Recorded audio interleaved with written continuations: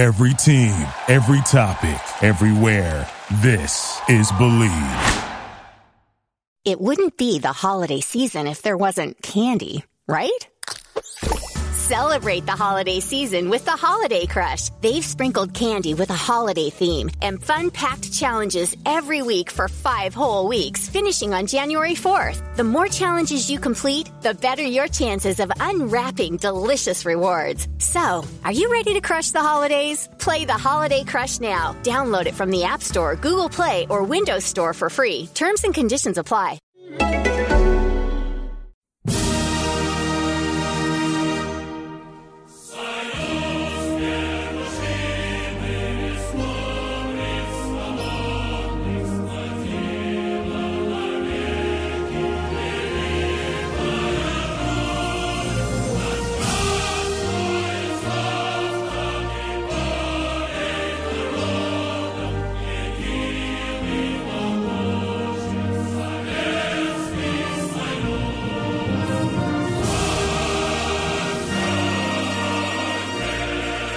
Hello and welcome to the Football Grad podcast. I'm your host Manu Vef, and we have a bunch of topics to catch up on. I've been on the road a little bit, so we didn't have time to record one last week. So yeah, this week we're going to discuss the Russian Cup. Yes, there is actually a Russian Cup match during this international break, so we have to chat about this. We have to chat about the last 2 match days in the Russian Premier League, and of course the big scandal involving Kokorin and Mamayev. Furthermore, the title race, we do have a little bit of a title race, and Russia's upcoming national team games against Sweden and Turkey. And discussing this with me, as always, in a bit of a weird setup, is Andrew Flint. Andrew, you were saying you're driving, eating McDonald's, and doing this podcast all at once. I think you need to have a little bit of an explanation on this one. Well, yes, I'm actually just doing a 3-point turn in the middle of the road because the police are shepherding people in a very odd way from my usual parking space at the Geolog. But yep, I'm here on Football Grad duty. Cannot wait to actually get into the stadium and watch us beat yet another Premier League side in the Russian Cup because, of course, as everybody knows full well, Tumen have a great history of giant killing. So, a bit more today. Well, we'll see about that, and of course we'll discuss that. And helping us to discuss this is Tim. Tim, how are you doing? Good morning, man. I'm happy to be here. There's quite a few topics of quite a different taste and different descriptions, but yeah, I'm very excited to be here and excited to hear Andrew's opinion on upcoming Tumen match against CSKA Moscow. Yeah, absolutely. That's the match of the day. I mean, it was even on the kicker has like a match of the week kind of schedule for the non-big leagues, you know, outside of Spain, Germany, Italy, and England. They have like this section for the big international matches, and I was very excited to send Andrew that picture yesterday because his game was on there. It made the kicker match of the week list. Now, of course, we have to add it's an international break. There's not that much club football going on, but it was alongside the Rio de Janeiro derby between Botafogo and Vasco da Gama. So, Andrew, your side, Tumen, made the match of the week list on kicker. How excited are you about that? Well, I was disappointed to see some of the poor sides that were keeping us company, but it is, of course, it's a completely logical selection. Yeah, it's good to get some recognition because, I mean, we all love cup football, and we've spoken on Football Grad Network numerous times before. And this game in particular, as we'll come into more detail, of course, but it's a genuinely exciting prospect because we've got a big name team, but there's a real chance of an upset with like you mentioned, it's the international break. So I'm looking forward immensely to seeing how an already young side with CSKA, who are having to rely on even more of their younger and more inexperienced players, how they manage to cope with the battle-hardened Fener stalwarts that are Tumen. So I'll certainly be doing some live updates in the next few moments on my social media. So But in the meantime, I hope you guys are as excited as I am. Yeah, I can't. I mean, I had to extra rush back from. I'm technically on holiday at the moment in Paris, so I had to extra rush back to give our listeners an exclusive on this amazing match that's taking place in Tuman. Tim, I mean, it is a bit of an extraordinary thing that we have a cup match at this time. But at the same time, for a small side like Tuman, this is big news, isn't it? Yeah, of course. Every time when a big club comes to a FNL side, it's a big match. I'm actually curious to hear from Andrew how he expects the capacity to be, because we made numerous jokes about the classic. Somewhere around 1800 capacity at Geolog. But in terms of just a pure football, CSKA, they sent all their best players to the national teams, to the youth teams, and really the squad which is traveling to Tumen is full of absolutely unexperienced players. And I think Tumen has a very, very good side. And I'm just really curious to see how all those youngsters will perform, but at the same time, Tumen has a chance more than ever against this unexperienced CSKA side. So, Andrew, what do you think about the upcoming capacity? Well, it's a very hard one to call, actually. And in my preview for footballgrad.com, it was a lot of people would have laughed at my prediction. I actually went for a draw, and Tumen possibly to win on penalties. And the problem is it's hard to know what the CSKA's team is going to be. They've got a lot of players who have not even played for the first team at all, and the atmosphere is going to be interesting because the Geolog, as we all know, always has exactly 1,800 people, and it's certainly no more than that. But tonight, I'm expecting somewhere between 8,000 and 10,000 people. It won't be a sellout completely, but also equally excitingly for me personally, it's also both my daughter's first ever Tumen game. So I'm hoping they will catch the fever of the atmosphere tonight, and also that atmosphere will make CSKA crumble under the pressure. It will be something they've had before. They were here early in the season when they played against Yenisei Krasnoyarsk, so they have seen the surface, and the surface is an artificial one. It's not the best even amongst artificial surfaces, but it is going to be a challenge. And it's I have to say, I think this is a very important match, not just because of the Russian Cup, but because of giving the fans a taste of what Tumen could be in the future. Promotion is the ultimate game, of course. And if we can get 8, 9, 10,000 people in the stadium, see at the very least a spirited performance, hopefully a win against a recognisable name, then in the long term, it could actually be very important for the health of the club. Andrew, I was actually, this kind of ties in with the question that Tim just asked you, but talk us through this. So it's match day in Tumen. It's a Siberian town. It's not a small town. It's a relatively big sized city. But it's not exactly a city with a big football history. What is it like to be in a place like that when a big team like CSKA Moscow come to the city? Is there posters around the city? What do people talk about the upcoming match? Just curious, what is it like? You'd expect that it would be like a bit of a carnival, it'd be a festival, there'd be noise, there'd be radio interviews, TV segments, and posters everywhere. I want to be as biased as possible, and you guys know that I am occasionally prone to a slight bit of bias. But the truth is, it's actually, you wouldn't notice. Tumen has much more sporting history with their hockey team, Rubin Tumen.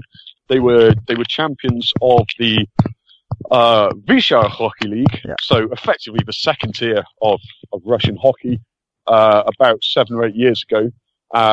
Their mini football team are very successful. They're always at the top end of the Russian Super League, which is one of the strongest leagues in futsal in Europe.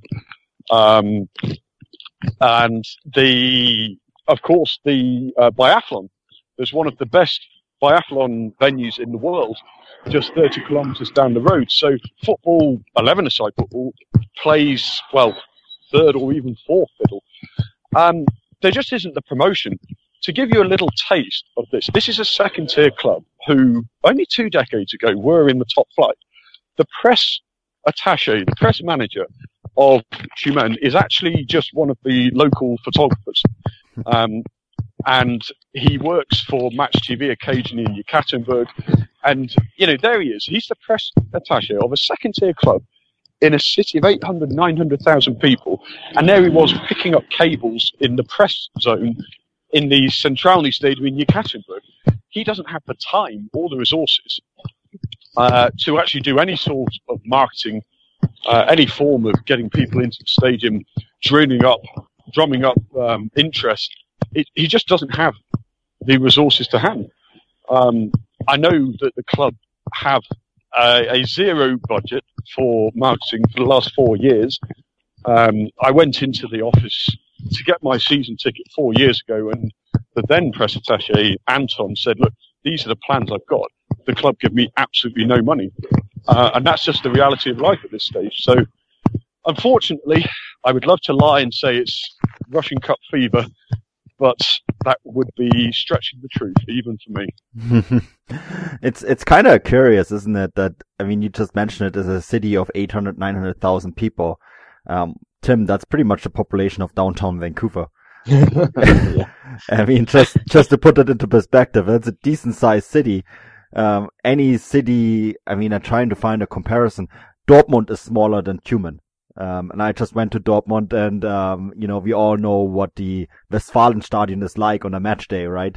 So, just to put it into perspective, this is a relatively big city. It is, in UK terms, it would be the fourth largest city in the UK, just the metropolitan area. That's how big it is. Well, there are, I think, something like 20 cities in Russia that are actually bigger than Tumen, but compared to most other countries, it is a big place. It's fascinating too, because you mentioned that we often talk about how football clubs outside the big cities in Russia struggle, right? We talk about, Moscow, of course, the clubs there do really well. St. Petersburg, Zenit have a marketing machine that's unrivaled. And Krasnodar, of course, we've talked many, many times about them. But Tim, in the past, we've talked about Novosibirsk. This is a city of almost 2 million people, right?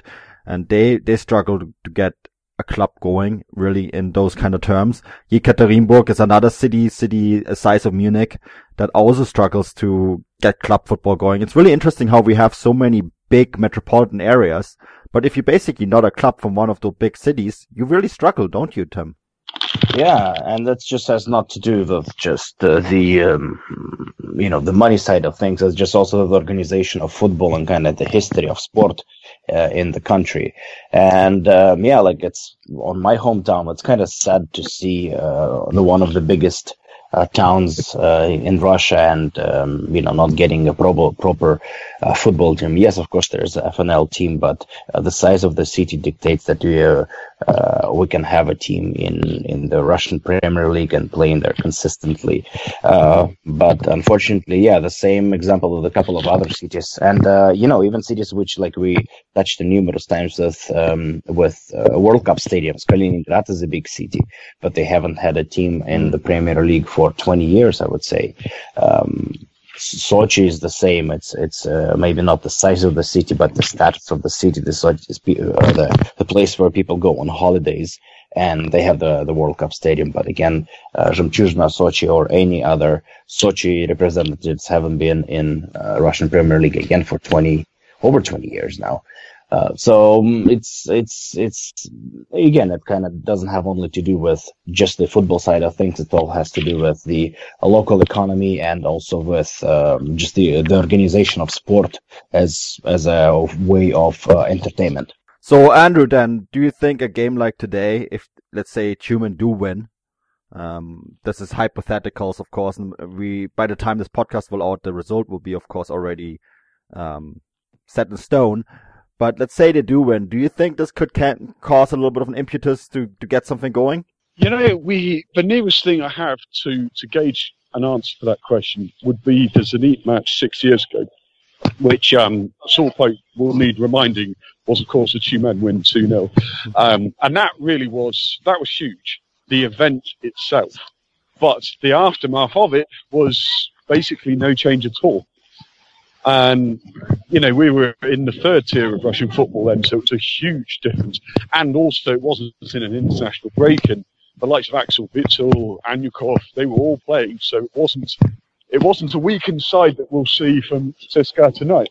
If I'm being brutally honest, I don't actually think it will change a great deal. It should do, and that's the main point. It should do, but it probably won't. I get downcast sometimes when I think of this, because this is the league that we all love, and it's not the highest quality every game, but there is a lot of interest in it. There's a lot of quality players that do come through. Projects like CSKA Moscow, that just wouldn't happen in the English Premier League. There's far too much pressure. No. So, when you've got an opportunity like this, it is a smaller team. Much as I love Tyumen, and I do think it is the greatest club in the world, it isn't the biggest club. And, the opportunity to beat CSKA Moscow should be an absolute huge springboard. It should be the sort of thing that draws in loads more fans. Do a deal where if you've got a ticket for this game, you get free entry to the next 2 or 3 games, something simple like that. Yeah. It doesn't need to be complicated, but I know it won't happen. And that's the sad part. That's the really sad part. Well, yeah, like you say, by the time this podcast comes out, it will be wildly one way or the other. We'll have a much better idea of what effect it could have.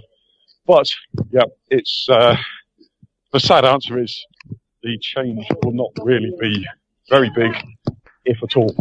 I hear kids' voices in the background. What's the crowd like right now? Do you see people with their children going to the game? Well, it's inside the stadium itself. There's very few fans are in the seats, but then they very rarely are at any stadium in Russia. We know quite a lot of fans are milling around outside, and normally when you go to a game at Tyumen, only the main stand is open, so 3/4 of the ground is deserted because there just isn't enough. There's no need for because there aren't enough people who come.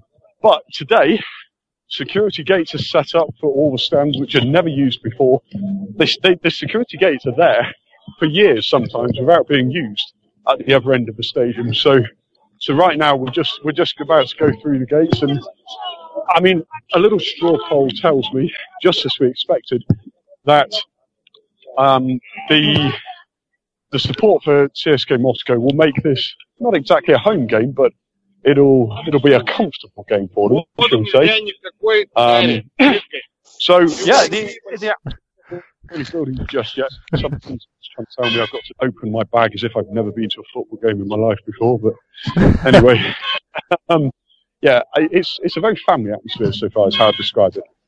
Certainly not intense yet, but this is Siberia. It's not Sparta, but it's near enough. And is it cold? Is it already cold? I mean, October can be chilly already. How is it? What is that like?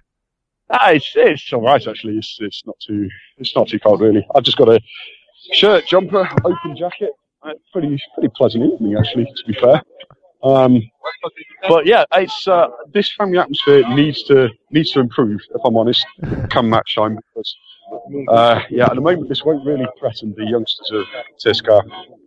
I can hear someone play a trumpet in the background. Sounds like sounds carnivalesque a little. These are the mascots. One of my daughter's friends is actually one of the match mascots today. So they're all crowding around, looking very excited. Right, here we go, security gate. Lovely efficiency and helpfulness of the Russian security police. I'm sure this is what the listeners want to be hearing, you know. This is the cutting edge stuff. Okay. Металлические предметы, ключи, телефоны. Yeah, so I've been spoken to like a kindergarten child. Like I say, it's impossible to actually make sense of any of these security guards. So, yeah, guys, if you carry on just for a minute while I get through. Okay? Yeah, we'll let you go through, and we'll start our next topic. Was chatting about Zenit. This is all enticing stuff, Andrew. We'll put you on mute for a couple of minutes until you safely through Russian security, right, Tim? Yeah.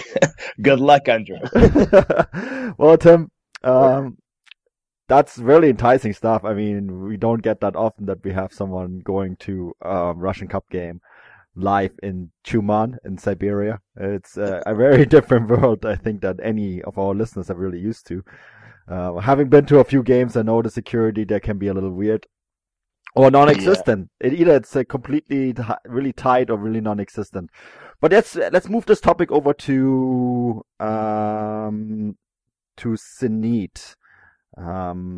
Yes. Will we talk football or the scandal? Let's talk about the football first, because they lost the match, right? And that's maybe a little surprising, because 2 weeks ago we have to of course catch up a little bit. We had last week we had off, but 2 weeks ago they lost the match to Anchi Makhachkala. The very team that it's always the butt of our jokes, isn't it? The poor Anchi. That was pretty much unexpected, right? Their first defeat in the league. Yeah, it is probably the last team we would have expected Zenit to lose a football game to, because Zenit is in a lot of trouble. They don't have enough money to travel. Recently there was done a very interesting video when now journalist, but before that football professional former football player Evgeny Savin, he traveled with the youth team on the bus from Makhachkala to their away game, and it took them 20 hours to travel, and the bus broke down and they arrived only 45 minutes before the game. So obviously you can understand, after traveling for 20 hours in a bus, sitting in uncomfortable position playing a football game. That's a youth team. But at the same time, the main Anchi team is not in a way better situation. They also don't have enough money to travel. The players are not getting paid, and obviously the atmosphere in the club is not the best as you can see, because there's really no future at this point. There's no promises for the players to get paid. So obviously losing to Anchi Makhachkala, to Zenit, that's the last probably team we expected that Zenit will lose a game, and Zenit being the most powerful and the most lucrative and the most financially stable club in Russia, losing to the poorest one this season is obviously an unexpected surprise. And but again, it shows that anything could happen in Russian Premier League, and that's why this league is so interesting. This is the tightest league. That was the tightest league out of all the big leagues in Europe last year. Because we had an incredible, competition for all the places and for the relegation, for everything. In the last match day, almost every team had something to play for, and we can see this happening this year with Anchi Makhachkala as well. So they can win even against the team which is leading the league. Yeah, no, absolutely. I mean, when you look at, I took a quick look at the standings. Anchi are now 13th. Right, 3 wins. I mean, a few weeks ago when we talked about Anchi, we didn't expect them to get 1 win, at least, let alone 3. And now they're 13th with 10 points. They're ahead of Arsenal Tula and Ufa. Ufa, of course, a side that played in the Europa League qualification, right? So it is fascinating how just a few results and you're back in it. It's really interesting that way. Andrew, what did you make of that result between Zenit and Anchi? Well, to be honest with you, Manu, I just couldn't believe it. Anchi are stubborn. They have some very good players, and the South American lad up front, Ponce, who scored a very, very good goal, actually, to be fair, from a reasonably tight angle. I don't know how much to read into it, because with Anchi, the disaster is only ever a few minutes around the corner. But also from Zenit's point of view, it was a frustration really for them, I think, because they are so far ahead, in my view, of almost every team in the league, to then lose to, like you mentioned, like Tim mentioned, to the team with the least resources is a bit of an embarrassment, to be honest. And it actually piled a lot of pressure on them before last weekend's game with Krasnodar, because had they lost that game, they would have been on top spot suddenly within 2 weeks. I don't expect they will dwell on it for too long. It's one of those things that can happen. You travel to a very different atmosphere, very different opposition to a lot of the league, and these results can happen. But I think Zenit, they have the quality, they have the squad. And with Zuba on form, of course, the god that is Zubinho, anything can happen. I think Zenit will be annoyed, irritated more than anything else. But as for Angie, well, it does give them a bit of hope, doesn't it? Because they string 2 or 3 wins at home together, and they should be able to control their own destiny now. So I don't know. I think if Angie survive the season and don't get relegated, that's like winning the Champions League as far as they're concerned. I want to stay on Zenit on topic. Andrew, you saw them against Slavia Prague. They won that game 1-0. The goal scorer was Alexander Kokorin. Very late for them. How did you see that match? And we will talk about Kokorin in a moment, just a little bit more. I'll get to that. I think we probably will, won't we? Yes, the Slavia Prague game was a very odd one actually, because Slavia are they're not the biggest club in the Czech Republic. They're up there, at the joint top of their league, I think, before this game. But with very few notable names. And I actually thought this would be a very comfortable business-like performance for Zenit. They were outplayed for the vast majority of the game. Slavia had infinitely more shots on goal, more corners, more shots on target. A lot of their shots were from long range, but at least 3 or 4 of them, Andrei Lunyov in goal, seriously had to be at full stretch to keep them out. And Zenit were looking more and more bereft of ideas, more and more frustrated. And it took 2 moments of absolute top-class quality. Leandro Paredes, pardon me, excuse my pronunciation, Paredes, his through ball, it was a good 30, 40-yard ball, split the defence, and like Kokorin said afterwards, Leandro's ball, it laid it on a plate for him. Well, I think that was doing himself a little disservice, because his finish across the goalkeeper was tidy, but he had to look up, he had to be aware where the space was, and he finished it very well, and that's the quality that we know Kokorin has. But other than that gilt-edged chance which they took, Slavia were able to control the game. They didn't look uncomfortable, they didn't look pressured. It was a relatively limp performance really from Zenit. So to get a 1-0 win when they were pretty much outplayed on the home turf against a very stubborn, surprisingly good outfit like Slavia Prague, that's a huge 3 points for them in the context of the Europa League. It will take pressure off the later games. So, it took me by surprise that, but a huge relief for Zenit to get 3 points. And then, of course, they followed this up. They faced Krasnodar. Krasnodar had a very good midweek game against Sevilla, a match that they won. That's a big surprise, right? 2-1 against Sevilla. So Krasnodar and Zenit, that was the top match last week in the Russian Premier League. That match alone should warrant enough discussion. And, Tim, top match of the league. We should probably just talk about that game, right? Just for a moment. But unfortunately, the game is overshadowed. Maybe let's just quickly your thoughts about the game before we get into the soap opera kind of stuff that we don't really like to talk too much about. Yeah, exactly. That's not the best topic, and it completely overshadowed the game. But the game was very important because at this point, Zenit and Krasnodar were the 2 leading side.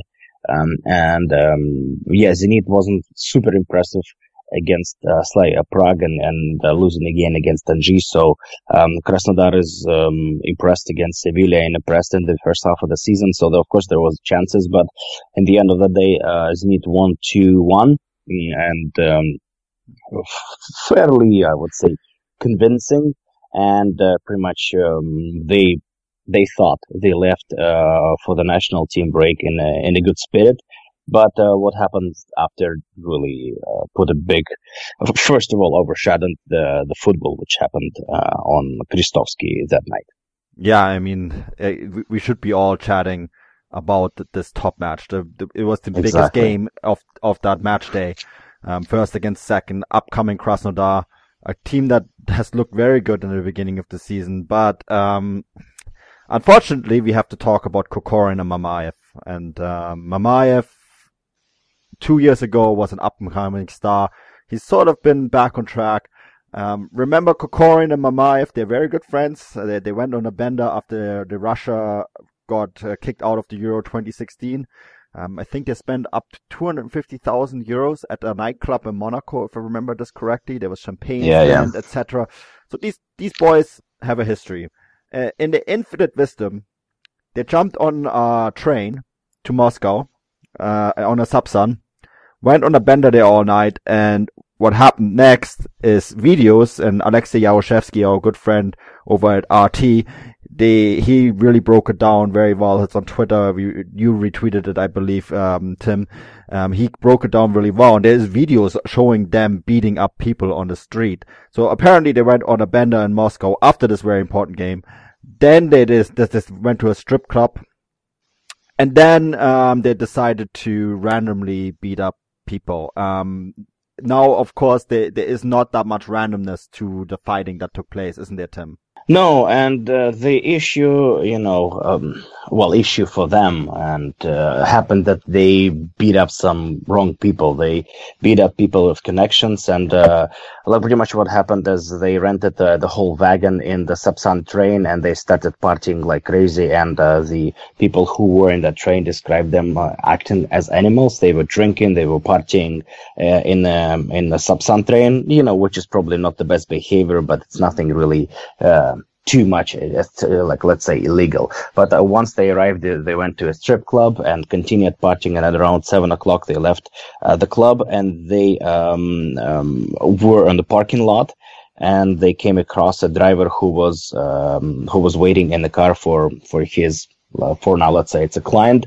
They started having an argument, and then what ended up happening, 5 of them, Kokorin, Mamayev, and they were with a group of friends, girls and guys. I think there was 5 guys, and they started beating up the driver, and really they just really made a lot of injuries to the poor man. What ends up happening, their problem ended up being, because potentially, with their connections and with their unlimited amount of money, they had this sense of impunity that they can do anything, and pretty much anything will be fixed or bribed, or they can do anything.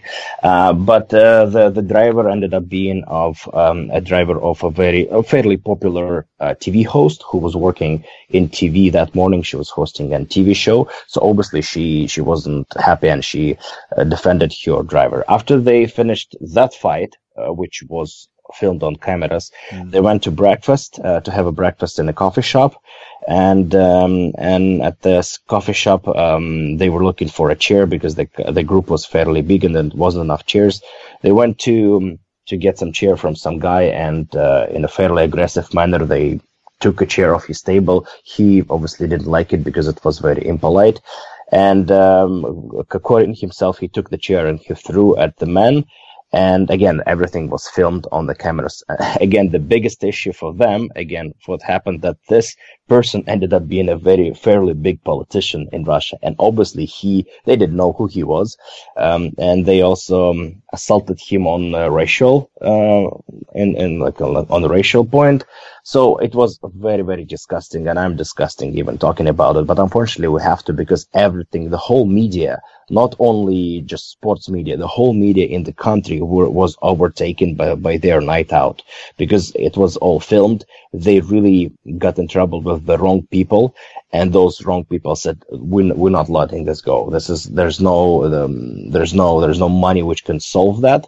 And we're taking this to court. And that became a very, very big topic. So unfortunately, that's what pretty much the whole country was talking about yesterday, because all media, non-sport media, this is the biggest topic. Now, one of the, I think that the driver, he is in hospital with, a brain aneurysm, isn't he? I mean, it sounded really serious. Yeah, it's a serious concussion. I don't know about the brain aneurysm, but I don't know in terms of just medical terminology, and especially in English, I might just not have the right terminology. But the guy is there's a video of a small interview with him. He is rough. He's beaten up. You just imagine 5 young guys who are amateur or professional sportsmen beating you up. Well, yeah, it's not pleasant. Now, Andrew, both players pretty quickly got their contracts terminated. Kokorin Zenit waited right away. Krasnodar was a little bit of a wait because they had to find a way to terminate the contract. But I think both of them are repeat offenders, right? No, but the contracts are not terminated. That's the issue. The latest I saw was Krasnodar. It's interesting the approach of both clubs, because Krasnodar were very, very quick. Within about an hour or two of the news breaking, they were extremely explicit that they will have nothing more to do with Pavel Mamayev and are looking to break his contract as quickly as they can. They weren't leaving any stone unturned. Zenit made their statement about an hour or two later and were a little more ambiguous about it. They were saying it's not the time to talk about the punishment for the player yet, but the actions were abhorrent, which it was a little bit contradictory, I found, really, because if they're looking at his actions and they are calling him, which is just inescapable, you can't call him anything other than abhorrent, how they cannot then also use the strongest terms. I actually think what we'll see is that Zenit will have no choice, whether they want to or not. Want natural, healthy-looking shine and voluminous curls and waves that make you look like you just stepped out of a salon? It's easy with Conair Jumbo and Super Jumbo Hot Rollers. These 12 ceramic flocked rollers heat up in just 85 seconds. And because they're infused with ceramic, they transfer heat evenly for big, bouncy, long-lasting curls. Twice the flocking of competitive products means more heat protection. Wire clips ensure a secure hold. Makes a great gift for yourself or someone special. Go to Conair.com for Jumbo and Super Jumbo Hot Rollers now. We can get anything delivered, from furniture to toilet paper. And now, adult beverages with Drizzly. Drizzly lets you compare prices from local liquor stores on a huge selection of beer, wine, and spirits, then get them delivered right to your door in under 60 minutes. And right now, Drizzly's giving all new customers $5 off their first order. Just enter promo code EASY5 at checkout. Download the Drizzly app or go to drizzly.com. That's DRIZLY.com.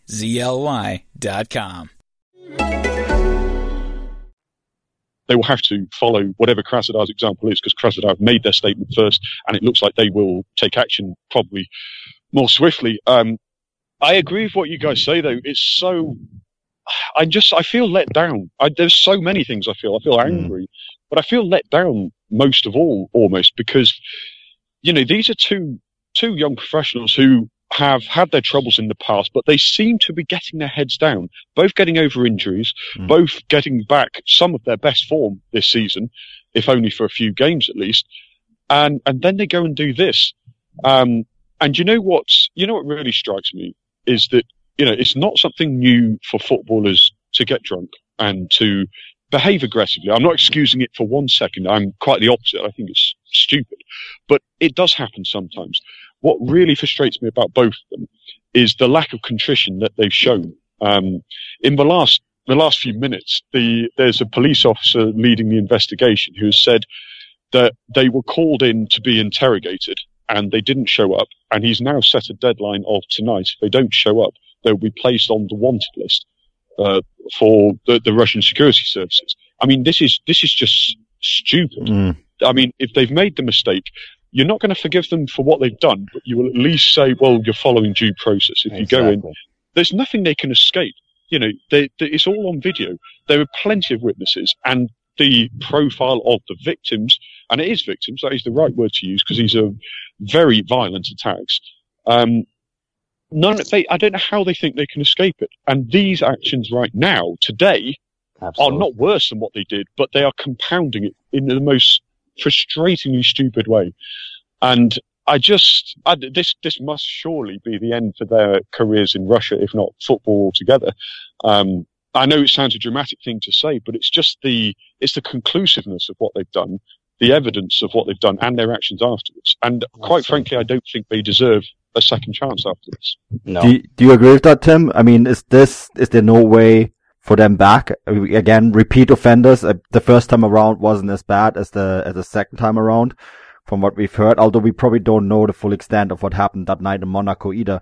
Do you think there is no other way for them to basically be kicked out of the game altogether? Well, I hope they don't get the second chance, because that was their second chance, and it's not the first time then something like this happened. This is the most serious one, and that's why it got so much media coverage, and just really the what happened But I really hope so not. The issue is that a couple of sports lawyers spoke, and they said that those are top players and in Russian Premier League, and they have very strong contracts. It's pretty much very, very hard for them to break contract. To be quite honest, like in terms of like just relationship between a player and a club, they didn't do anything wrong because they were on holidays. And in terms of contract, the way the contracts are set up, the contract can only be broken if, for example, they don't show up to trainings or they do something in terms of their employment for the club. This was done something outside of club, and of course they can find them, they can send to the youth team. But in terms of breaking up the contract, it's very, very hard. Just purely from the sporting law point of view.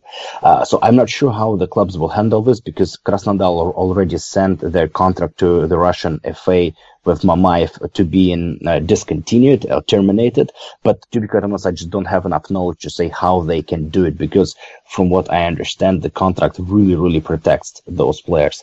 And one thing I really wanted to say, which is kind of the most, what people in professional football in Russia are upset the most. Of course, that behavior is disgusting, but we all remember that after the 2016 Russia exit from Europe, they were, again, the reason why Russian people as a nation turned against the Russian football team, because we were out of the Euro, and those two went to Monaco and spent $250,000 partying after, a few days after the Russia left the Euro. And the whole country was really upset with the performance. If you remember that loss against the Wales game, which was very, very poor, they celebrated like nothing happened, and they showed this, and it was very, very low taste.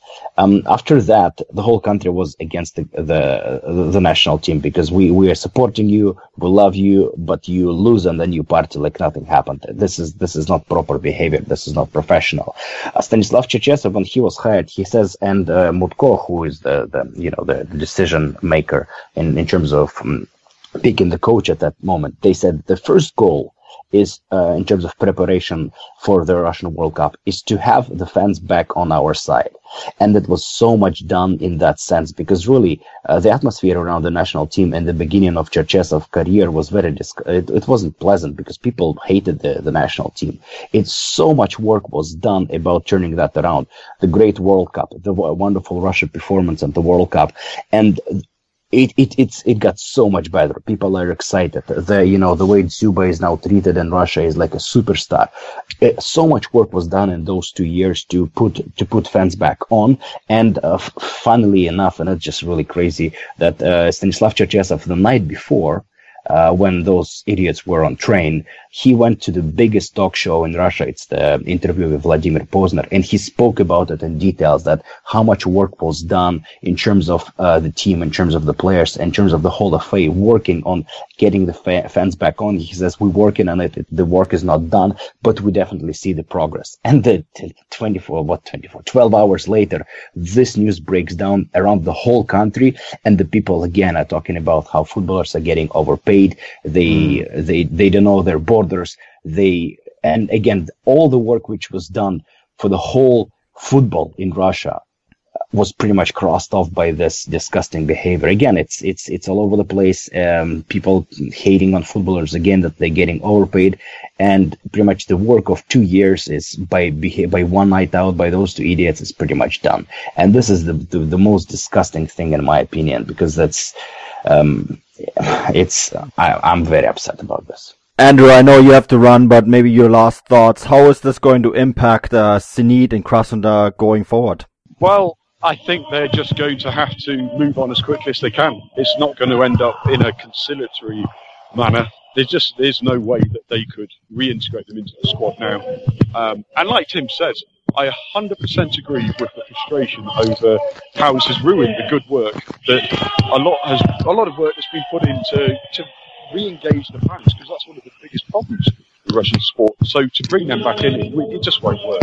So I think honestly the best thing that Krasnodar and Zenit can do is distance themselves as much as they possibly can from the two players and say, look, I'm sorry, but this is too much. We can't offer you anything now, so you have to go. I don't think they're likely to stay around too long. I think it will be a difficult legal battle to cancel the contracts, like Tim mentions. But they're going to realise, look, I mean, even just picking up their salary, even they won't want to be persona non grata like this at clubs where they have made such an impact. So realistically, move on as quickly as they can. Yeah, I think you're quite right. Andrew, thanks so much for jumping on today. I know you have to run and cover a very important match.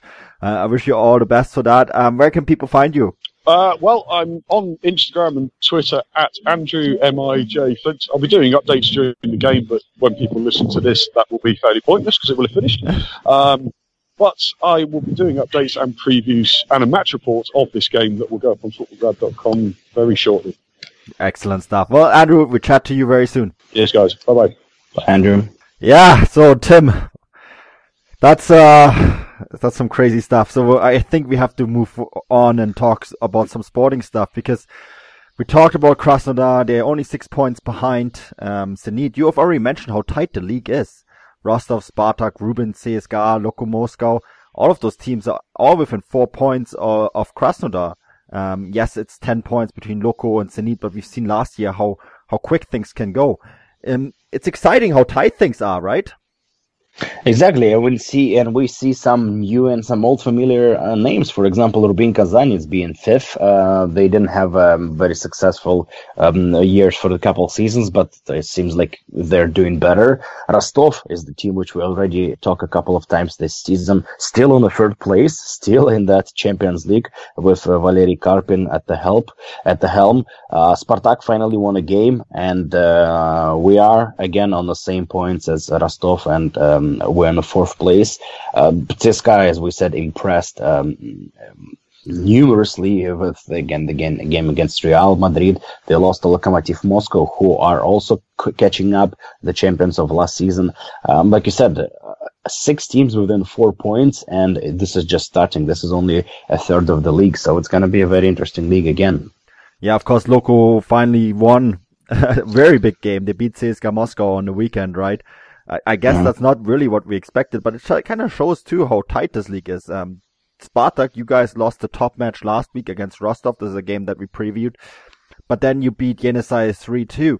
It just shows that right now there's a lot of parity in terms of the league, and we haven't even touched on Orenburg. I mean, Orenburg beat Rostov after Rostov beat Spartak.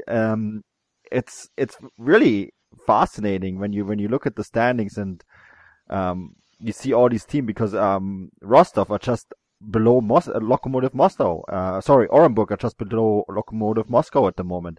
It's really interesting looking at the table, and I guess Zenit are kind of looking like a team that's going to walk away with it. But behind that, it's pretty much a free for all.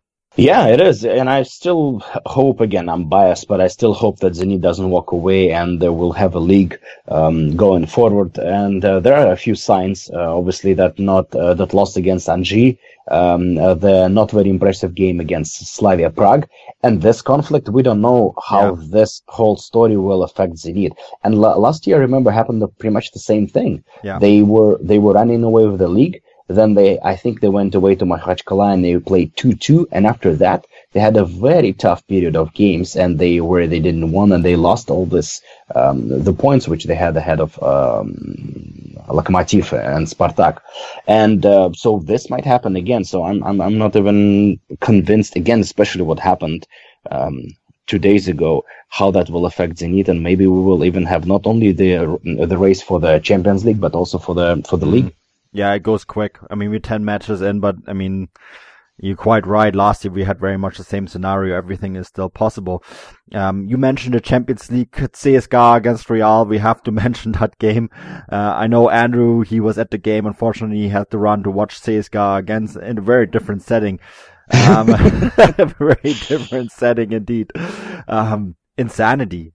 I mean, that's the only way we can describe it. I don't think anyone on this podcast expected CSKA to win that game, let alone get a point, right, Tim?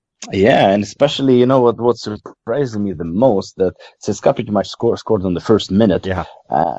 And how they handled Real Madrid for the rest of the game. Okay, you can score a goal against Real Madrid, that happens. But, defending for the rest of the match and still get the 1-0 and get the 3 points, this is very impressive. And again, we need to remember this is not CSKA, the side which, with all the experienced players who played those games before. Those are youngsters. Most of them played first to second game in Champions League in their career, and playing against Real Madrid. That's very impressive result. Yeah, they have a good record against Spanish sides still, Tim. I remember I wrote one of my first articles I ever wrote for footballgrad.com is called The Soldiers Tango. And it's about when in 1991-1992 Champions League season, they beat Barcelona to reach the group stage. So they have a history of this. For some odd reason, they really like playing against Spanish sides. And then, of course, they played this game at the Luzhniki. And there was a lot of players in that Real Madrid side that probably remember losing to Russia. And penalties, right? So maybe it's the stadium. Yeah. Well, because Real Madrid also lost to Spartak at the stadium. It was 20 years ago, but in Champions League 2-1. I recently watched the highlights of this game, and again, the full stadium, similar, the pitch wasn't as good, but the weather conditions were kind of like an autumn, fall, game, and Spartak won. So yes, Real Madrid is not having a great time in Luzhniki. No, I think it's always tough to travel to Russia. Just in general, I think a lot of people underestimate the time that it takes to get there, because Spartak did really well last season against Liverpool, if you remember that, right? So I think it's just not easy for teams to come to Russia. In Sevilla, remember, 5-1? Yeah, exactly. So it's a difficult place to go to. I think that's something that people underestimate a little bit. I mean, I watched and this is to touch briefly on the next game before we go to our last big topic, is the Lokomotiv against Schalke game. And Schalke, my prediction over on the Gegenpressing podcast was that this was going to be a low scoring match, because Schalke and Loko play very similar, very defensively, but Schalke did not have an easy time against Lokomotiv Moscow either, and that game only ended 1-0 after Weston McKennie scored very late. It's not easy to play in Moscow. I think that pretty much sums it up. Going all the way from Western Europe to Russia can be very tough.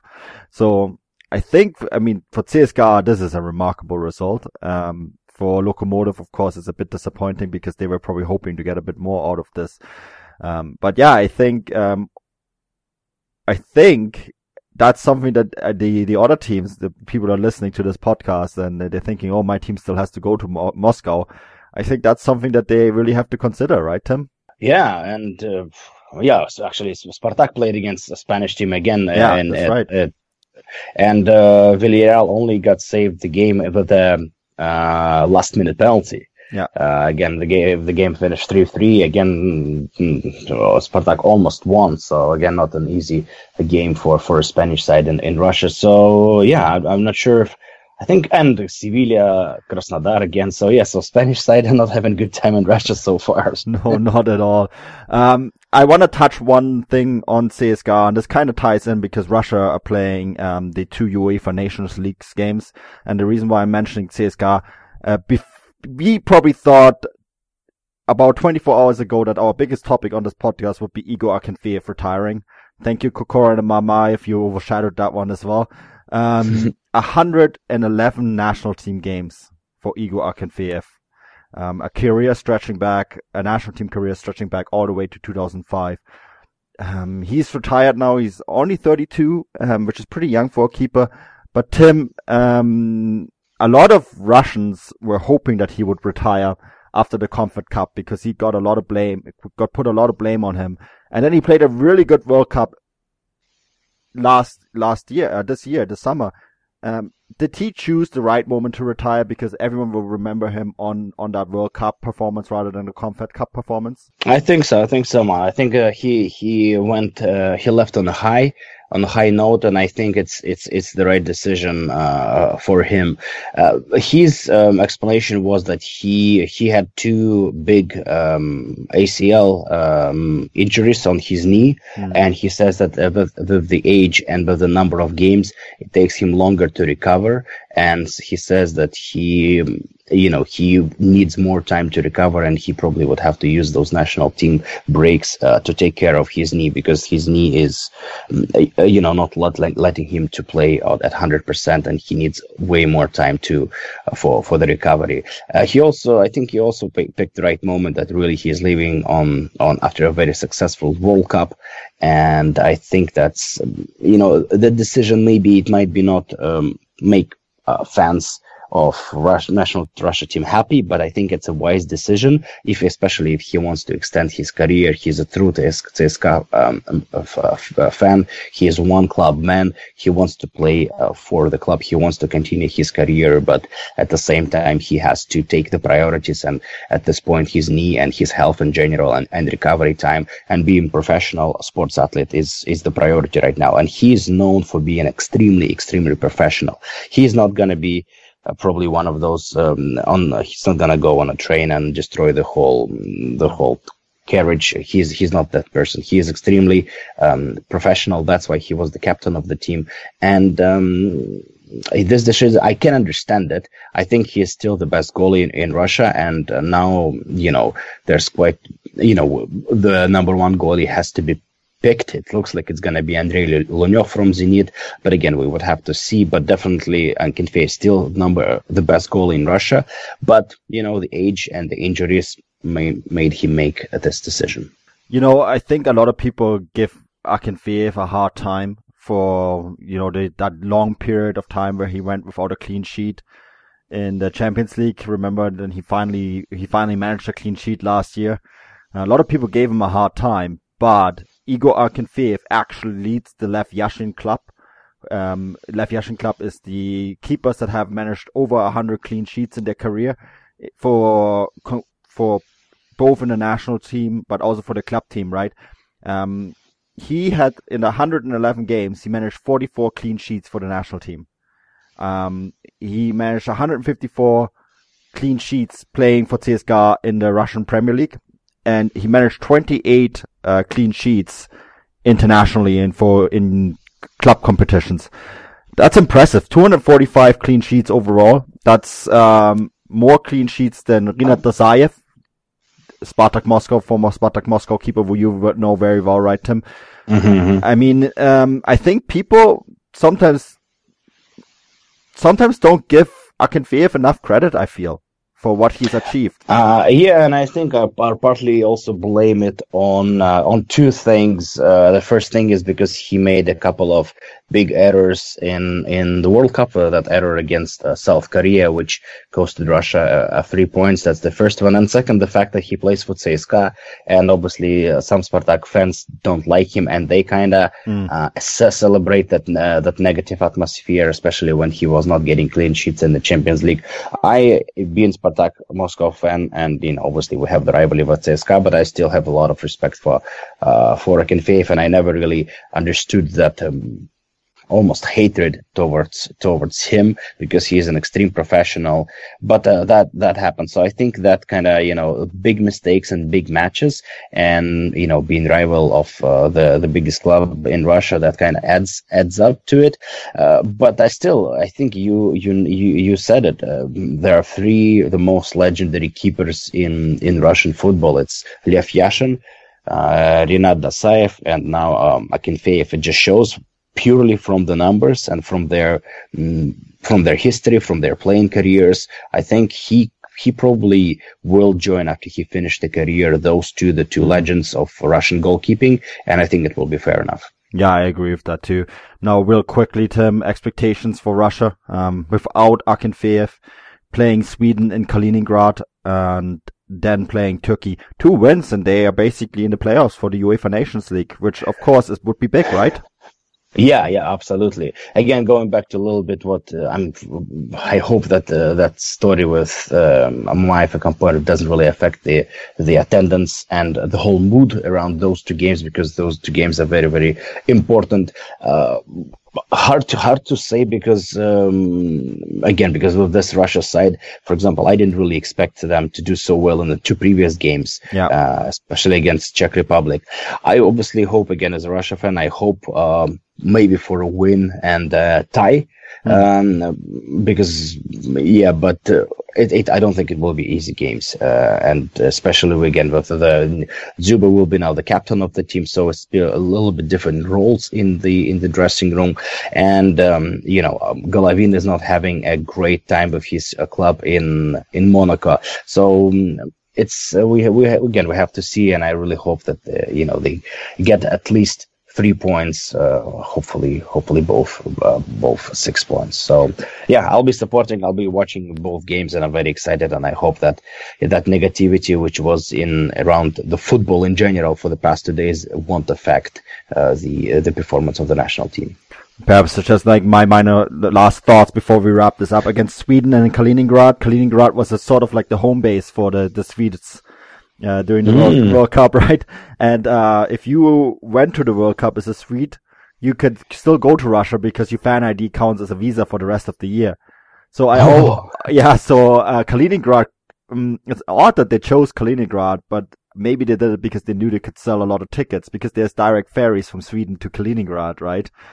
So it's going to be interesting to watch the attendance. And the ratio between Swedish and Russian fan. But that's actually, I think that maybe it's a good idea because having a lot of away fans. That's again good for football. Should be a good match. Yeah, I think so too. It's going to be good for Kaliningrad too. I think that the national team doesn't come there very often, so having that game take place there and sort of trying to keep pushing that post-World Cup atmosphere in a place like Kaliningrad, I think is a very good idea. But yeah, Tim, sadly, we're once again out of time. Where can people find you? You can find me on Instagram at Rocket from Russia, and also on my Twitter, RussianTim61, where you can find lots of retweets and tweets about Spartak Moscow. Yeah, excellent stuff, and I urge everyone to follow that. You can find me at Manuel Vef on Twitter, and you can find this podcast and everything else we do. We have a few previews. We have the previews on both the Russia against Sweden and the Russia against Turkey match up on footballgrad.com, or will be up on footballgrad.com very shortly. You can find that all at Footballgrad Live on Twitter. And give us a rating, give us a shout out if you have any questions regarding this podcast or any other shows that we do. If you want to have us cover a special subject, let us know. We're always open for ideas. Well, guys, that's it. Until next week, do svidaniya.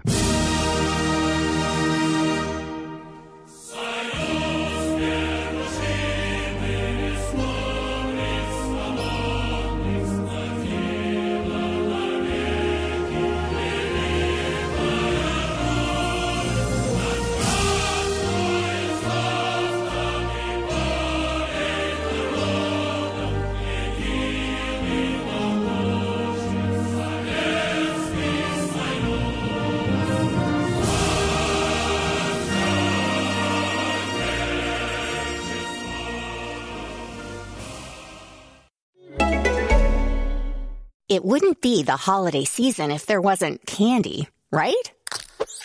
Celebrate the holiday season with the Holiday Crush. They've sprinkled candy with a holiday theme and fun-packed challenges every week for 5 whole weeks, finishing on January 4th. The more challenges you complete, the better your chances of unwrapping delicious rewards. So, are you ready to crush the holidays? Play the Holiday Crush now. Download it from the App Store, Google Play, or Windows Store for free. Terms and conditions apply. Thank you for listening to Believe. You can show support to your host by subscribing to the show and giving us a 5-star rating on your preferred platform. Check us out at Believe.com and search for BLEAV on YouTube.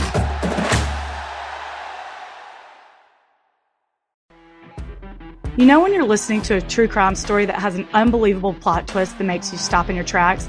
That's what our podcast, People Are the Worst, brings you with each episode. I'm Rachel. And I'm Rebecca. We're identical twins who love true crime cases that make you say, didn't see that coming, and we hate the people responsible for them. Listen to People Are the Worst now on Apple, Spotify, or wherever you get your podcasts.